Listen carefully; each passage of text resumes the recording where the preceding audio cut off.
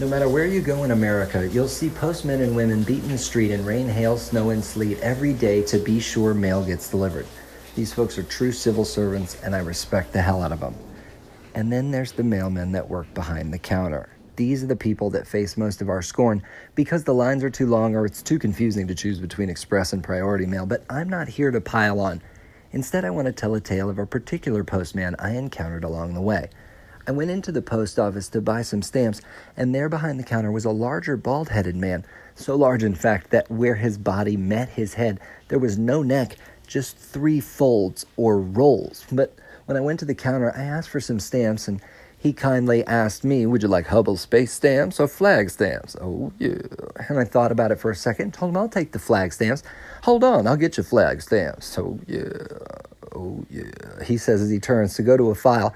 And as he's fingering through the file to find my flag stamps, I think about it and wonder, is that him making that noise? I look around to be sure Kool-Aid Man hadn't walked in at any point in time. And that's when this kind postman comes back and says, here's your flag stamps, that'll be $8.75. Oh yeah. And I hand him a $10 bill, still really confused about what's happening, though I think I have it figured out. And he hands me my change, here's $1.25, have a great day. Oh yeah. And as I said thanks and turned to walk away, I realized that was the postman the whole time, involved in some sort of verbal respiration. I'm still not sure, but I did tell other people about it, and they went to the post office to confirm indeed that was the postman making that noise, which is why today I want to talk about bald heads, crazy bald heads, and chocolate fondue fountains as we melt down minutia, take a dip, and start joshing around. Bald heads is a popular look and a personal choice have only recently come into fashion. Over the course of history, from headdress of Native Americans to the white wigs of Parliament, what you had on your head always mattered much. These days, though, over recent history of Mr. Clean and Michael Jordan to the distant futures of Captain Picard, bald heads are having a breakthrough.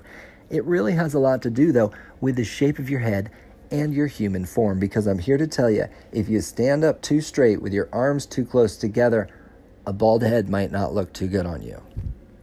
Which is similar to a metaphor that revolted me the other day as I watched TV when a commercial came on showing a kangaroo that immediately had a baby Joey pop up out of its pouch, which is a little unsettling to begin with because baby marsupials are gross. And then it was revealed this was a Hanes commercial, and that baby Joey was supposed to be some dude's junk positioned perfectly inside their new boxer briefs. And then I was even more put off because I looked right at that thing. Bob Marley has a song called Crazy Bald Heads, and while reggae is on all around me, it's more background music than anything, so I'll be the first to admit I wasn't familiar with all of the lyrics. When I looked them up, though, I come to find out that I'm not the crazy bald head, but I definitely know him. That's the Western man, the square, the bumbleclot, which, gosh, I also found out what that means, and I can't even tell you. But back to the crazy bald head. He's the con man with the con plan, is what Bob Marley says on the song, stealing all of the corn that he planted and worked on. Bob Marley says on another song, Time Will Tell, Jah would never give the power to a bald head. A lot of Bob Marley songs are about the struggle for power, and in that regard, he wasn't wrong. That battle has raged since time began, and it will continue till long after we're gone. Things seemed a little easier when I was a kid, though, when that battle for power was contained under the guise of the Cold War, because I would much rather huddle under my desk every once in a while to stay prepared in the case of nuclear fallout than to ever have to reset my internet router like I was warned by the FBI to do in case of cyber war. Whether we're being hacked via hardware or the Trojan horse is coming through our social feeds, it's very easy to be conditioned through the media. In fact, it's proven to be true because that's how we've been indoctrinating our youth into culture for generations. Through Aesop's fables and Grimm's fairy tales, or the bastardized retelling of those stories through Disney movies, we've told children through stories how to be a part of society since the dawn of time. My 3-year-old daughter recently asked for something super specific when she said she wanted a dinosaur fingerling, then went on to extol the features and benefits of this toy. I knew she had heard about it from a TV commercial. As a smart advertising man, I've gotten most commercial television out of my house in lieu of PBS and Disney movies on DVD because I didn't want to deal with the constant wanting and kids asking for things. And for the most part, it's worked until I realized that I spent a ton of money at Disney last year, and I donate to public broadcasting during every pledge drive. Banks used to advertise that new customers would receive something like a toaster when they opened up an account.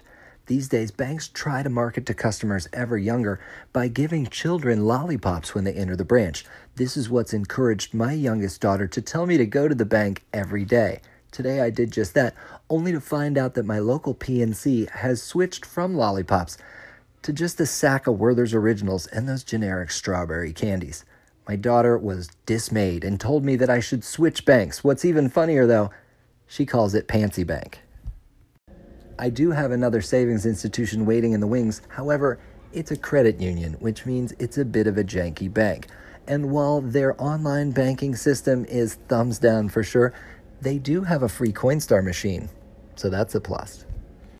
We've talked before about banks that have personal savings lotteries where you deposit your money, and just by making that deposit, you get a ticket for the lottery that pays off everyone's interest on their deposits.